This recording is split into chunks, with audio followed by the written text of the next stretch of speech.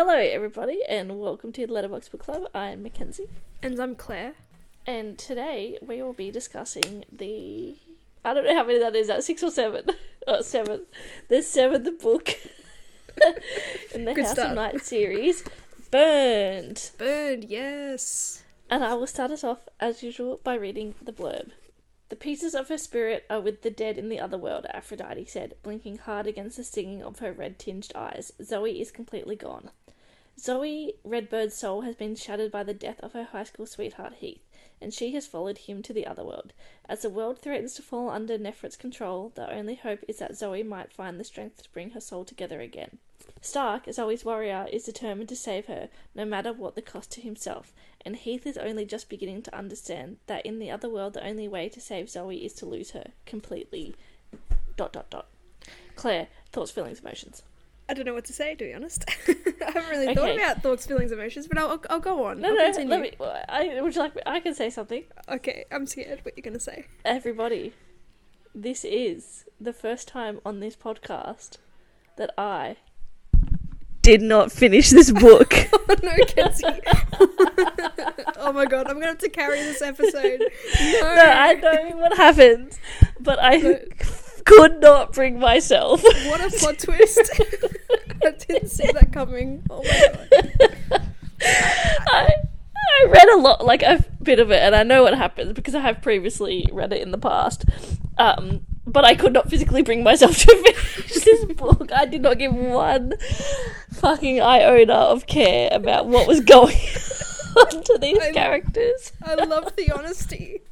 I was like, do I just pretend? But like, this is real. No, we should be like honest. Like if we say we're reading a book and like say if we don't have time to like just like get rid of it or don't record it or pull it down, whatever. But I'm happy to just be honest about why you haven't finished it, for what reasons, blah blah blah. Yeah. I mean, If I was just busy or sick or whatever, fine. But like, I hated this book. And like, I slumped through Good Girl Complex and I hated that book. I hated this book. I thought it was interesting. But yeah, so like, at what point did not finish? Let me if you can read remember my notes. I love the honesty though. Thank you. I was not expecting that. Was this your surprise? This was my surprise. Oh no. When I said I didn't say it was a good surprise. No.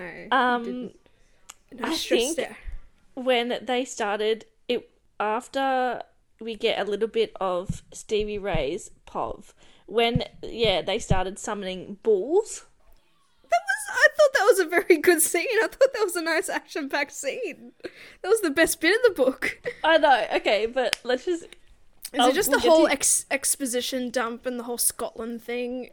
Really? Is that it? Scotland thing. It wasn't even the Scotland thing. I love a man in a kilt. And you know what I love more than a man in a kilt? A warrior vampire man in a kilt. No, it was just... I was so sick of them introducing new things. And myths and legends. Yeah. And myths and legends. And we have no... like... not even preludes to them, not even any, like, subliminal messaging happening or anything. And then how it's like, of course there's miscommunication in that the white bull represents darkness and then the black bull represents goodness or lightness. Yeah, light. Because that brings me to what we were talking about last week in Tempted. About how you're like, you're inherently good or you're inherently bad, but then like when you're faced with it, like it's fair to assume that the light bull would be the goodness and the dark bull would be the darkness, but then that plays into that, or I guess you can be morally ambiguous, like. Yeah, but I think it was explained in this book, like the reason why the dark bull is represented good is because it's like a balancing and they can never truly overpower each other. Yeah. See, I don't know that because I didn't finish the book.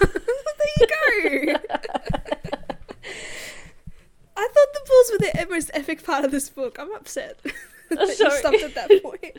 But I do understand, like, it is a whole exposition lore dump of ancient And also, vampiric beliefs. Yeah, when I was reading, so I did 1, 2, 3, 4, 5, 6, 7, like this one in a week.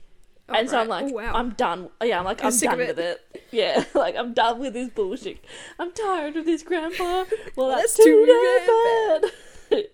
I understand. I feel like, yeah, in a way. But 'cause, that's yeah, also promising for us, because from this moment forward, we're both at the same stakes. Like, we don't know what's going to happen. Yeah, right. Because I've never read beyond this. Oh, okay. But all right. Interesting. I love that. Now, very interesting. But yeah, I thought that was gonna. Yeah, the bulls were like a fun part. But I do understand, as I just said, like they've just exposition dumped ancient vampiric belief systems and the entities and the themes of like the light and darkness with a capital L and a capital D. Yeah. Actually, I'm a big fat liar. I have read beyond this. I started reading the next one because I was very confused because suddenly everyone was wearing kilts. And I was like, this is weird because I thought we were in Italy. What happened here? What happens to the original plot of the movie? Yeah. Even if you don't like it, you gotta finish it. Especially in this type of series. No, and I still thought we were like at the place of the Vampire High Council, and I was like, this is very weird. I don't know what's happening. We're in Venice, and yet we're wearing kilts. What went wrong here? Yeah. That's so funny though. And also, I forgot which one because I think I said in one of the other podcasts, I have to go back and listen to them all. I think at one point I was like, oh, I didn't finish one of the books and I can't remember which one it was, so I'll just have to wait till we get to it and then I'll remember. Yeah, and you have now remembered. I've now remembered. But yeah, I understand your frustration and like I guess the bullshitness about it because like they learn a piece of information and they figure out how to conquer it like straight away. And I just think I was over Zoe and Cologne's storyline. And I was like, obviously she has to kill him, like... Yeah, but I feel like in this book, Zoe's main storyline is taken a step back a little bit. Although it is annoying how it all, like, is resolved at the end very quickly. Yes. Because, throughout the rest Once of again, this... conflict, resolve. Yeah. Because at the end of this book, she just accepts all her shattered pieces and then come together as one, even though she's been, like, denying it for, like, the majority of this book. But yeah, her story point of view at least took a real back seat, and it was really about Stevie Rae, Aphrodite, Raphim, like what. Yeah, when you break down the like plots, so like they go to the Isle of Skugugugug, and then yeah, look, I don't even know. I'm not gonna try and pronounce. Yeah, it's like when you're reading it in your head, it's like the Isle of Skugugugug, and it's just pronounced in your head anyway. And then there's a like otherworld part of like Zoe and Stark finding her and Heath and then that and like whatever. Yeah. And then the majority of the book is taken up by like Stevie Rae's and Raphaim's like entanglement. Journey. And like even Stark's journey. Like this is really more of a Stark book. But also how many times can a person die and be brought back, I mean, just ask Stevie Rae. Like she's on like 4 times now. Raphim is on like 3 already and he's been this prominent is in Stark's 2 books. Second time now. Yeah, I'd say so. Yeah, technically. Yeah, Zoe is like her like second time or whatever, first time. And Stevie Rae has just been like they're trying to kill her. And also I was again like, oh no, Zoe's soul has shattered. Whatever shall we do? Krishima has her That's So Raven moment. Yeah, no, and that's pretty much what helps them. Why can't they just know this? Oh, like this queen knows about this. We should go there. I learnt about it in Sociology 101. But I suppose, again, I think maybe if you finished the fucking book, you would know. Darius says, like, it was a son of a Rebus thing. It's more of a warrior-only type of island for training and all that stuff. And well, then it's fucking convenient that Stark's related to someone. Yeah, exactly. And this is where you get your Stark is related from. He's Scottish. He's got a Scottish heritage. It's like McCorkey or something. But yeah, and that's his key in. But anyway, we will get to all this, but it's just so funny. I do know a lot of things because yes, that's okay. I skimmed a lot. That's alright, but like you didn't enjoy it. No. You were just like, kill me now. Yes. I was like, at least if you're not gonna give me a good story, give me some sex. I didn't even get that. Some steamy makeouts though. Yeah, it's not the same, is it? No, it's not the same. It's not the same.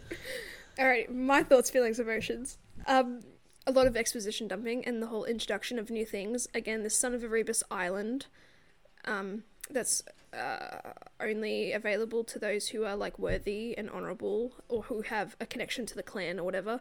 Like, that was annoying. The ball scenes I thought was quite epic, and I really kind of enjoyed the tension between like Stevie Rae and like everyone at the House of Night, because now with Rafim, people are knowing something's up with her, and like she's having to tell certain people about what's going on, and so it's hard for for her to keep him a secret and all that type of stuff. And I love like their relationship storyline. It's probably my favorite part out of this entire book. But yeah, look, a lot of exposition dumping. I thought we were gonna find more of Zoe like actually soul searching for herself, but they're just kind of running away, hiding in a grove, and they just chill there. Yes, sorry, I have another thing to say. Okay. Sorry. Go ahead. Again, with like the Sons of Erebus, if there weren't so many books, I feel like there could have been so many things. Like, if book 1, 2, and 3 were one book or whatever, then they could have really gone through the logistics and the intricacies of vampire lore and history and vampire politics per se, and you could have had that introduction to, the Sons of Erebus are our warriors, like, and they have like this special island if they need, like, with like different warriors or whatever. And yeah, a lot of things could have been explained instead of just getting to it and then having it explained to you. Yeah, for sure. Yeah, I agree with that.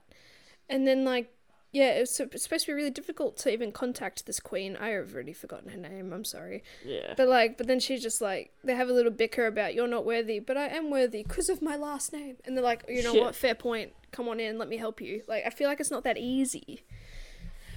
Just to make this something that it's kind of not, maybe this is a whole metaphor, because, you know, like, Zoe and all her friends, they're fledglings, right? They don't know any of this shit. And we the reader, following the fledgling life, we don't know shit either. Yeah, so maybe we're just learning all this together, you know? Maybe it's not as bad as we make it out to be. Maybe this was the intention all along. Exposition dump, exposition dump, exposition dump. But that's not good storytelling, is it? No, not really, no. Again, I like the subtle mentions and the subliminal messaging of, like, yeah, it could have been recited from, like, yeah, Sociology 101 or whatever. But yeah, anyway. But yeah, as I was going to say, yeah, I really enjoyed Stevie Rae Rafim storyline the most out of this. Yeah. Again, the tension of, like, him being found out. But yeah, I thought it was going to take a lot more time for Zoe to, bring her soul back together. Yes. I thought that would be, the majority of the book. Yeah, I thought she was going to, waddle to a peace. She'll have her inner conflict of, like, not wanting to accept who she is, and then, she'll maybe overcome a challenge, therefore she accepts herself. But no, it all just kind of happens very at the like, end. A la Harry Potter and Voldemort in "You'll never have what I have," friendship, like, Yeah. But then, and also this seems a pretty much more of like, a Stark story as well, because it is very significant around his role as a warrior and now as a guardian of the Ace, and like they learn these new things and then they take it on board straight away, because now Zoe is his queen, he is her guardian instead of warrior now. It's like, oh my god. And she has no fucking idea what that means. Yeah, she's chilling. Yeah. But it was very interesting with, like, because you think, well, how is Stark... Obviously, Stark wants to go to the overworld to protect her, because as her warrior, it is his right to try and do so. Yes. But it was very interesting to find out how that came about, and, like, that sacred sort of, like, ritual procedure for him to do. Sacrifice and all that type of stuff. But, like, interesting, but yeah, I finished it. Unlike someone. Nah, it's okay. It's okay. Alrighty. I promise it won't happen again. No, it's okay, it's okay. If you really did not like a book for whatever reason, you have the right to be able to declare it. And we will embrace it, Kenzie. This is a safe space for you. Alright, kicking off with the plot. Zoe's soul is shattered, she's in the overworld. Yeah, she's in Otherworld. Otherworld, sorry. Overworld is like Borderlands. I'm sorry. Tiny Tina's Wonderland. The Otherworld, and with Heath, and she's like, well, I ain't leaving. Yeah, and then Heath's like, I want to stay with you, and that's pretty much them for all their chapters. It's like, I want to stay here. You're safe here, but babe. I love you. Yeah, Heath, like, feels bad because he's seeing Zoe fall apart. Yeah. Yeah, but Zoe's too afraid to accept the parts of her soul back. Yes, for sure. But and all her chapters, I think, throughout this book is her, with that reinforcing that little struggle, which is a bit boring, very boring. Because it's like, we get it. You said that 5 chapters ago. Relax. Yes. And they make their way to like Nyx's like grove. It's like a special grove that's like protected, and like Heath feels at peace here. Because Zoe is feeling really, like, numb and all that. Because her tattoos and all that are gone. She feels like her connection to Nyx is gone. Yes. So they stay in this grove together to kind of, like, chill and relax. Although she can't relax. She's always on the move because, like, her soul is broken. She can't rest. Yes. I didn't, like, it gave me the impression, but I don't think it's ever, like, outwardly said that she's, like, running out of time. No. Yeah. Like, she's not, but, like, that's the impression that I got. Yeah. But she had, like 7 days. Yeah, to because get her like, soul back. How erratic she was, and like her fear and everything, and like, I mean, maybe it would have been better if they're like, you have 12 hours, like, but yeah, I think ultimately she got back on day 5 on this. She had 2 days lost, I think, because Stark was like 5 days ago, blah blah blah, or whatever. Yeah, that timeline. I feel like it would have been a lot more up to the stress and the tension if like it did come down to the wire. But it didn't.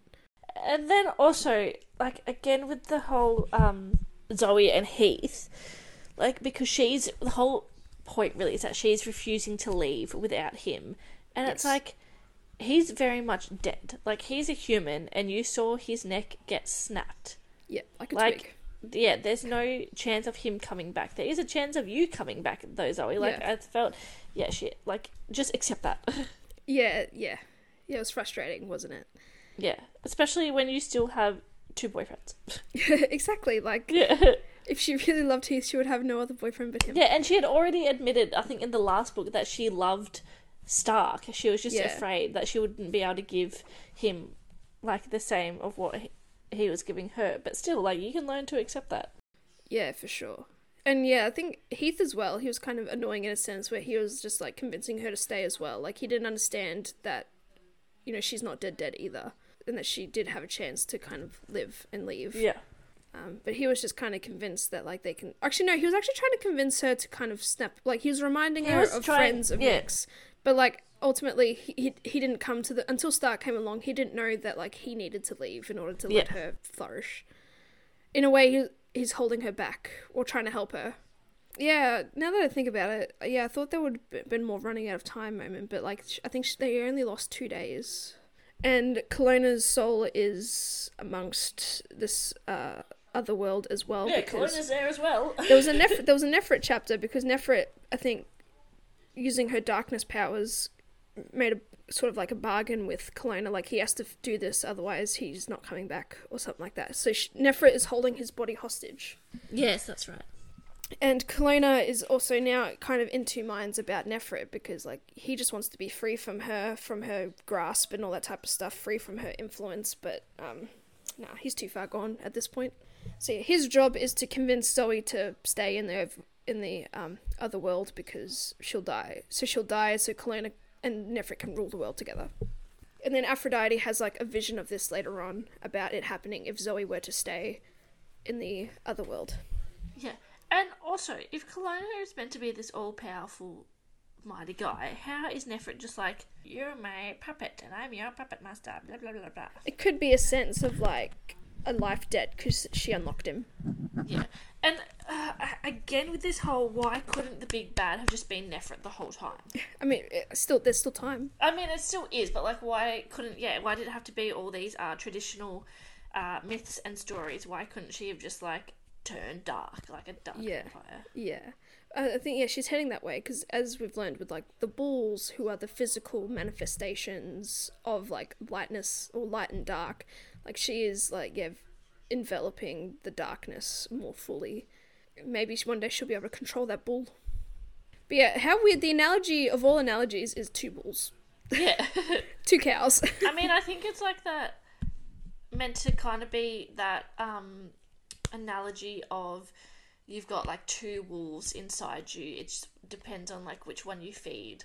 Maybe. Or I think it's more, I think someone said it's like the horns are locked. Oh. And it's like they, you know, it's all about balance, and like they're there to balance each other out. Until that vision of Aphrodite in which the white bull was triumphant, because obviously darkness overran everything. But Yeah. so back in the real realm, I guess, a lot of the first half of that book is also like Nefret and like taunting the rest of the friends. They're being like, because like they see through her bullshit. She's like, Erebus is trapped in the other world as well, blah blah blah. And then Stark's like, you bitch, you caused this, and everyone's like, fighting, and the High Council's like, what the fuck. I think also Aphrodite learns that she has a bit more power than just visions. She's able to tap in to like the spirits and like figure out if they've left their body or not. Yes. And like there's a high priestess named Thanatos or something.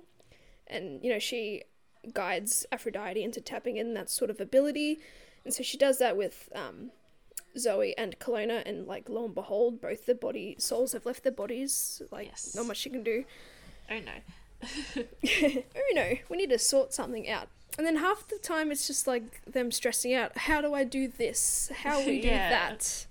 And then it's like, now there's a poem who tells us how to do things, and now like it's the exposition. I understand the poems as a like prophetic device, but they are becoming too much of a moving the story forward device. Not every situation needs to have this poem about it. No, for sure. Like, and they would hit harder if they were saved for the really cataclysmic moments.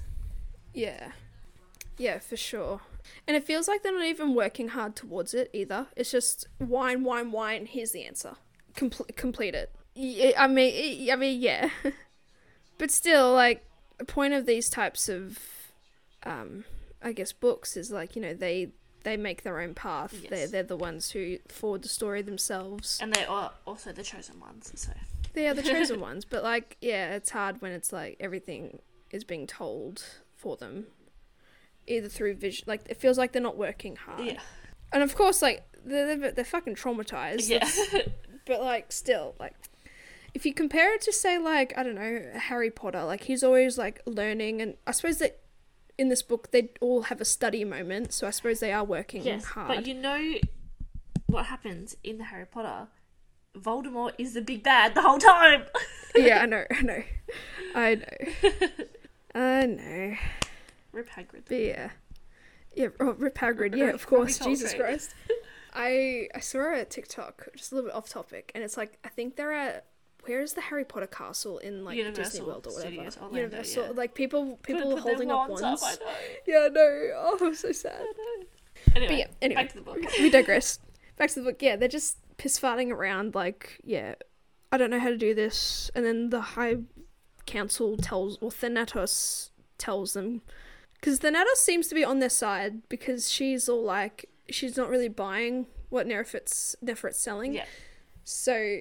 She's having which is sneaky, like the most sane adult move to this day. Yeah, for sure. Yeah, other than like the Nobia as well. Yeah, she's willing to guide them and answer their questions and talk to them and, you know, really understand what they're trying to say and like what their goals are. She's really fighting for them subtly, which is great. But yeah, like, why did they not figure this information out themselves? I don't. But they do have a big study group in regards to the whole island thing. Yes. In Scotland. But what are you going to do when all the adults are dead? They're going to be useless. Darkness is just going to take over. But yeah, and ultimately there's an exposition dump where it's like, yeah, there's a balance between light and darkness, and like they're personified in these bulls, the light bull and the dark bull, but dark bull represents light bull represents darkness. And then, you know, Aphrodite is also conversing with Stevie Rae through like their mobile phones and stuff like that, so like they're able to pass on information to each other. And so I might be going ahead a bit, but I don't care. But like, so Aphrodite passes that message on to Stevie Rae, and Stevie Rae's like, I'll use Earth to try and invoke this thing, to try and answer questions. Mind you, I thought it was a fucking epic scene though. But like, again, it seems like too easy, like she's just able to do it. I think that was part of it, though, that it was made too easy because she, like, assumed wrongly. Yeah, perhaps. And yes, Aphrodite didn't specify that the white bull meant, darkness. So in that event, Stevie Rae... And then, of course, because she's a red fledgling as well, like, which it comes from darkness. Oh, yeah, true, You would true. assume. See, I may not have read it, but I understand it.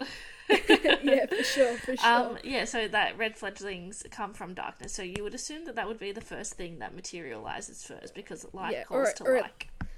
Or at least it, as calls to like, there's a stronger chance of it being invoked more than the actual dark bull.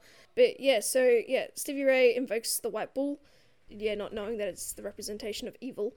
And so she asks it a question on pretty much how Stark can get to the other world, and like it's through accepting himself or something like that, accepting his name, I don't know. Or whatever, the white bull seems to like accept him if he were to go there. Yeah. Is it because he has to accept, because he still has that guilt about like killing his mentor and stuff, like he has to accept who he is? Yes, for sure. And then Stevie Rae's like, yeah, cool, thanks, bye-bye. But the bull's like, no, but there is a price. Yes. And then he starts like eating her blood or something, or, like licking her blood, trying to drain that power and that source. And then Rafim saves the day because Stevie Rae is just like, this is out of her depth right now. And then Rafim's there and he's like, I am darkness or whatever. I'll take on. Like he'll take her death. Yeah. Because he still owes it to her, but it's real back and forth between Stevie Rae and Rafim. They save each other, so like I don't know, I can't keep score at the moment. Yes. But yeah, and then the bull's like, yeah, I understand, I know who you are, who your father is, Kelowna, blah blah blah. But it's like, but you borrowed my darkness power, and then Rafim's like, no, fuck off. Yeah. Even though he did. And so yeah, he takes on the bull's Stevie Rae's debt, and like now the bull is like licking his power, like the tendrils and all that are connecting to Rafim. And then Stevie Rae summons the black bull, and like, the personification of light and goodness, and she felt happy and all that type of stuff. And like the light bull, I guess, just trampled the white bull out of the way and all that, and they're gone now. Everything's fine. But then Rafim is injured again. We love to see it. And yeah, and then I think Dallas, she was hanging out with Dallas. First, yes. Stevie Rae accepts to be bound forever to Rafim's humanity. Oh yeah, for sure. As part of the bull saving him. Yeah. And then obviously like the wall of darkness falls, and then Dallas sees Rafim with Stevie Rae, and he assumes the Raven Mocker is attacking her, and then blah blah blah. And then now this is the tension of Stevie Rae trying to juggle, like, tell the truth about Rafim and all that type of stuff. But yeah, that's pretty much her struggles throughout this book is just hiding Rafim. And Cramisha seems to like know something's up, and so eventually Stevie Rae tells her about it. Or not saying that it's a Raven Mocker, but like there's this other guy issue. Yes. Very, very parallel to Zoe's early books journey. Yeah, true. And Stevie Rae is taking up too many responsibilities on her own because obviously she's scared and anxious, and now she has this new imprint with like a dark being or a beast that she doesn't quite understand, and she's getting these feelings kind of towards him that she doesn't quite understand. And like they have their moments and it's cute. I love them. But then we also learn that Stevie Rae and Dallas, particularly in this book, have a bit of a like relationship. Well, they had it was previously hinted at anyway that Dallas and Stevie had a little something going on. Yeah. And that turns into a bit of a conflict in itself, because for Stevie Rae and all that, there's a revelation obviously that Rafim and her are somewhat together, and then Dallas doesn't like that, and he found out that he has some sort of affinity for electricity, and he slaps Stevie Rae. Bad red flag number one. But it was an act in trying to like, I guess, electrocute her as well. Mm-hmm. Because so like they have a bit of a they have a bit of a standoff. He's angry and pissed. I mean, rightly so, because in his eyes, like, the Raven Mocker is the enemy. Yeah, and also he was under the impression, that he and Stevie Rae were together. Yeah, for sure. And now suddenly she's in cahoots with this Raven Mocker who's inherently evil. Yeah. Again, very a la parallel with, like, Zoe and Lauren and Eric, etc. But this is a far better storyline, in my opinion. So he gets upset, but then Stevie Rae like closes him off with Earth, and like her and Rafim are like happy kind of together, and they're hiding. They stay with each other, and they have a moment. I think it's like a museum or something, or like an abandoned mansion or something, and there's like a fountain. Like I remember, this is way towards the end of the book. I was going to say, have you missed a fight? Yeah. I've missed a lot, but like I just want to talk about their story, their journey for the moment. And they're in the fountain, and like Stevie Rae sees a reflection, and it's of like an Indian boy with black hair, and we learned it would be Rafim if he was fully human. See, he brings out the humanity. She brings out his humanity, I suppose, now that she's bound to it. But yeah, that was just like a fun moment, and like Rafim's kind of looking at it as well, you know, reminiscing of what could have been. So it's very interesting. It's just a beautiful story, I think, for them too. It's the best fleshed out, I think, relationship in this book series so far. But yeah, anyway, I digress. I don't know where to go from here. Should we talk about the fight with the evil fledglings? Oh, sure. Yeah. Well, there's just a little encounter, I guess, with the renegades. The renegades. 5 of them die. See ya. Yep. But Goodbye. none of them just like that. are like Stevie Rae's that she's trying to save. Even though I think it's kind of like started by Dallas. But started by, sorry, what? Dallas. Maybe. This was before, the Rafim stuff. Yeah. Anyway, but then, Dallas kisses, after it's all done, Dallas kisses Stevie Rae. Oh, yeah. And, and like, Raphael walks in because he's alerted by the imprint. Yes, that Stevie Rae is about to have sexy time. Yes, and this is how Dallas, like, realises that Stevie Rae has been helping Raphael, like, she saved him and she sheltered him and she's been hiding him. Sorry, I'm just bamboozled by how you said Raphael. Raphael. Sorry. Raphael? I don't even know how to pronounce it. Raphael sounds cool. Oh, don't put it in Google Translate. I'm going to put it in Google Translate. Because that's just how, because I'm saying it like phonetically. I want English to English. Hang on. Google. Here we go. The truth once and for all. And I suppose, just quickly, with the whole Dallas and being mad about Stevie Rae and Rafim, he kind of pulls into that little bit of darkness of those negative emotions as well. Yeah. So Dallas is not on a good path of what happened. Oh wait, maybe I do. Raphael. Yeah, Raphael.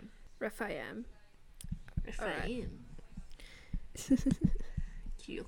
That's alright. Okay. That's alright. It doesn't matter. Anyway, sorry. But yeah, ultimately, the reason why Stevie Rae went to the Red Fledglings is because ultimately they want their depot back because they don't want to stay at the House of Night, which is fair because the depot it's ended up being their home. It's underground. They feel safe.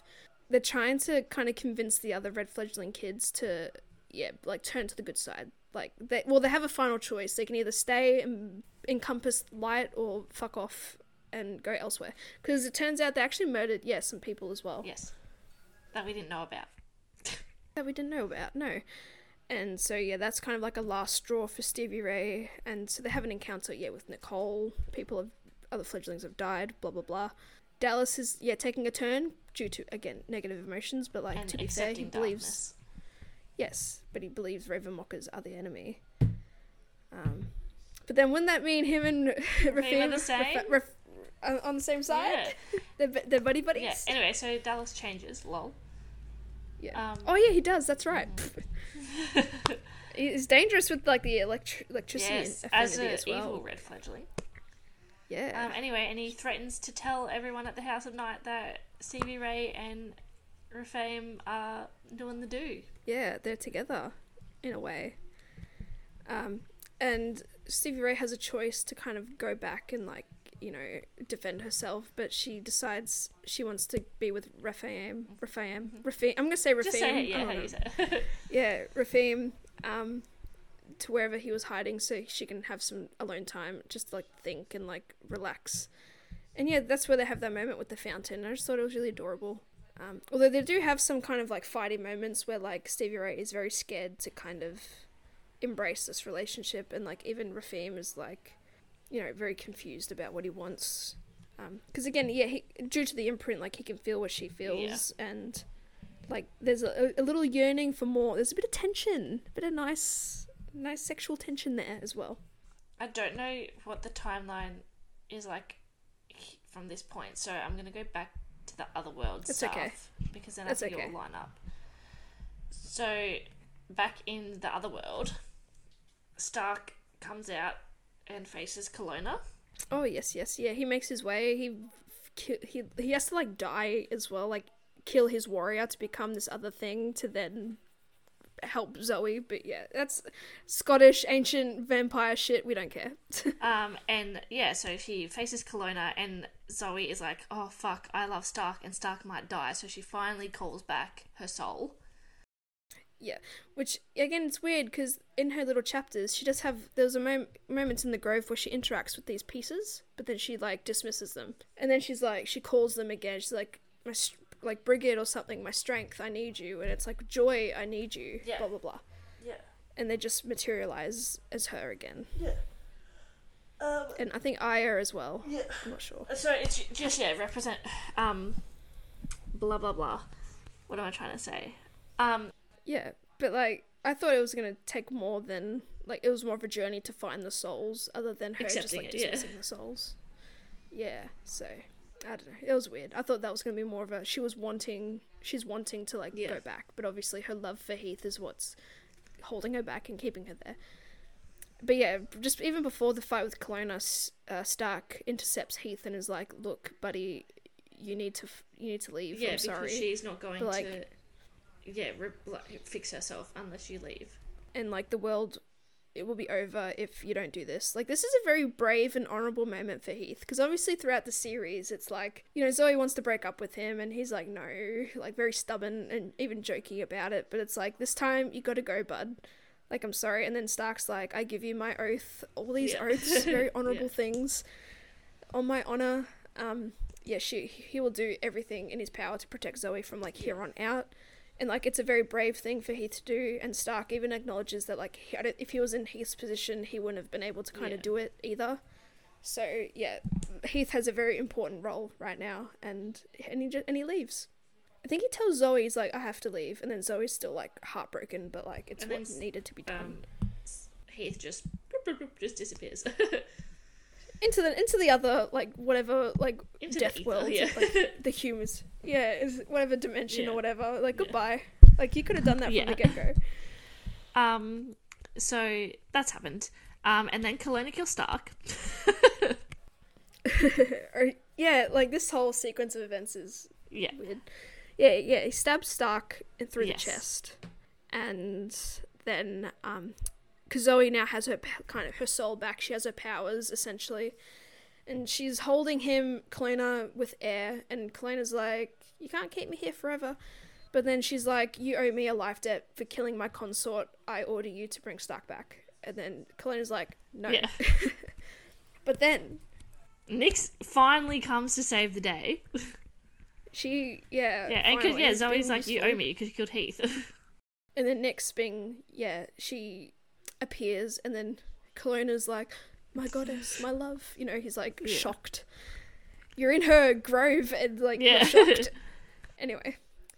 And then she's like, you will pay Zoe's debt, like being my, like, obviously metaphorical daughter and all that type of stuff.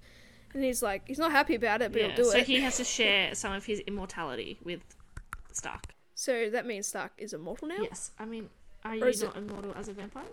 In this vampire, no. Like, because vampires have died. Maybe it's like the part that, like, he shares some of his immortality is just, like, to bring him back. Like, some of his life force. Kind of like...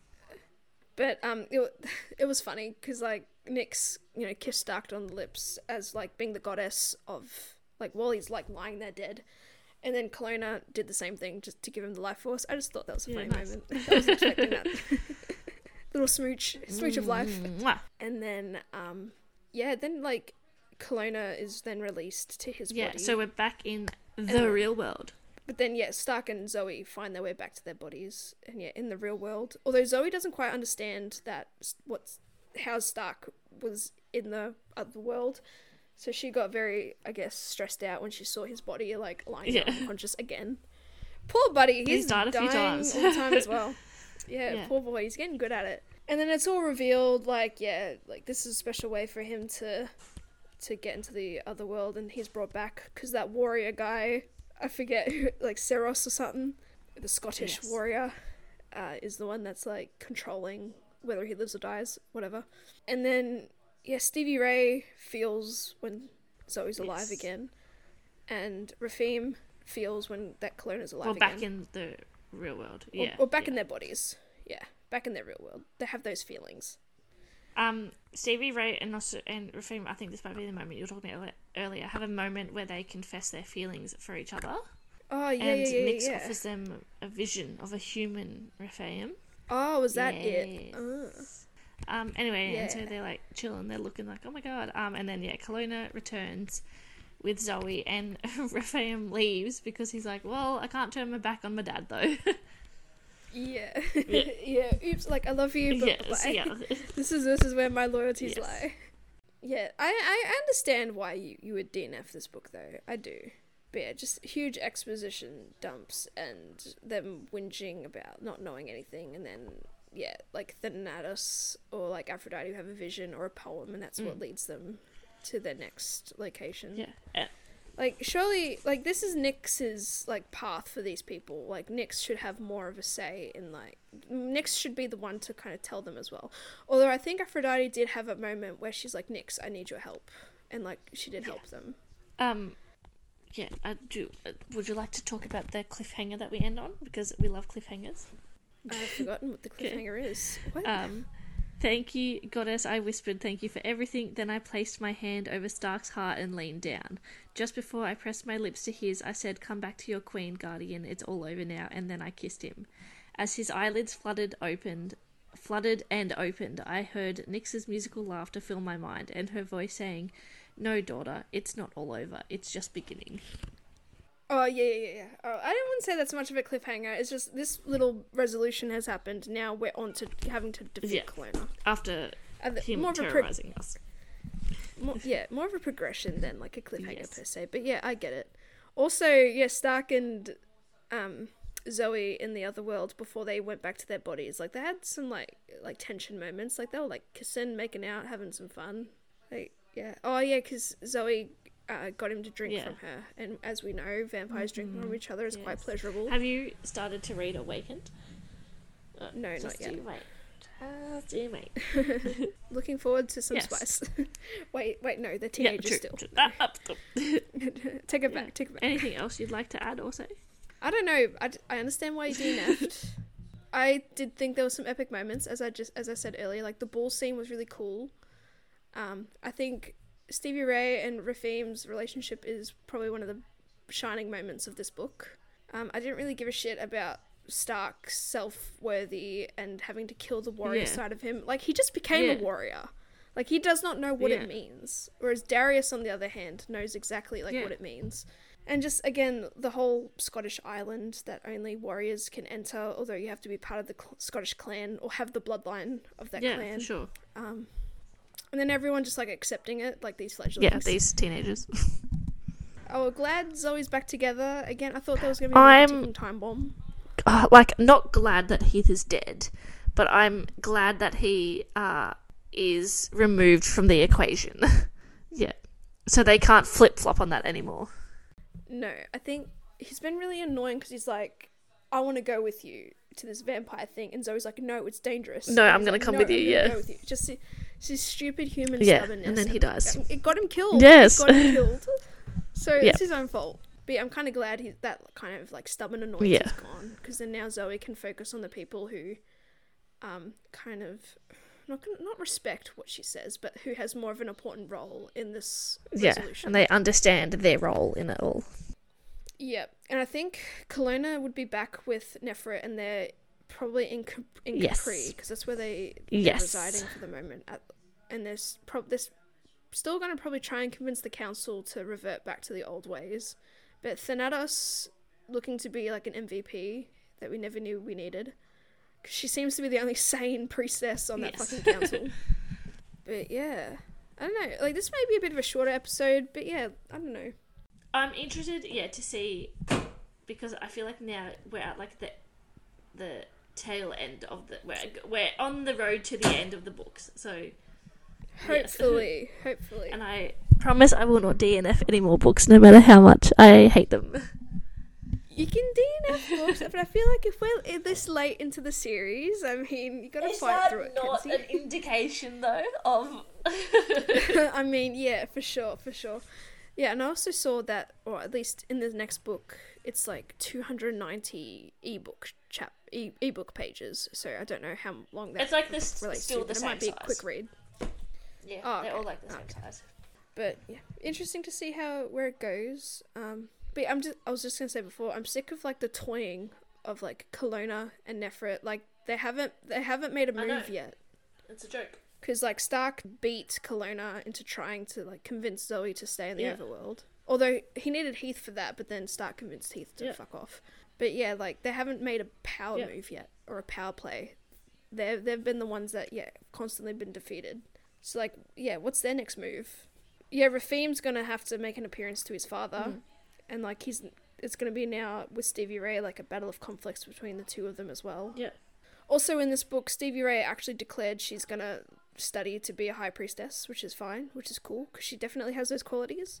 I think Nicole and the Red Fledglings are still kind of on the run now. There might still be a bit of a problem, I reckon, because Nefret has a hand in them. Interesting to see if the bulls are going to be invoked again, because that was fucking crazy. It was cool. Yeah. Dallas... I thought it was cool. Dallas is going to be a bit of a problem, I think, as well. And, like, Damien and the twins have done fuck all, and Jack. Yeah, and past two books now. Once again, do I need to remind everyone of how I feel about these side characters and not getting fleshed out? Yeah. Although, like... But, like, they did study together. Be, dropping off soon. Yeah, because really, it's really Zoe, Aphrodite, Stevie Rae... And, like, now Rafaim, because, like, he's only been prominent in, like, 2 books down. He's more of a... And Stark, yeah, for sure. Now that he's gone, like, that's the main group. Whereas Damien and the twins and Jack are just there. So, interesting to see where that goes as well. So, I wonder if they're going to stay in Italy. Or if they're going to go back to the House of Night and fuck around. Or is there something else where they need to heal their trauma first? I mean, a book therapy session would be nice, but I feel like you DNF it still. I've started the next one anyway, so it's good. Yeah. You enjoying it? I am, actually. Guess why? Because there's sex. Cool. We did. Sex makes it better. Anyway, as always, everyone, thank you for listening. Join us next week for Awakened. For sure, yep. We'll see who DNFs it and who doesn't. I'll finish it. Hopefully it's not going to be a short one. But yeah, we'll see how it goes. See how we're almost towards the end now. I guess we're at the back end of the series. We've got to finish it now, Kenzie. I will finish it because I never finished it. I want to know how it ends, but we shall see.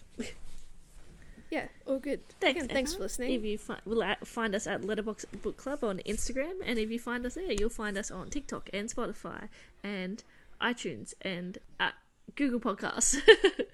And SoundCloud and YouTube. If you find us in one place, you'll find us in all the places. For sure. Thanks for listening. Thanks, bye. Goodbye.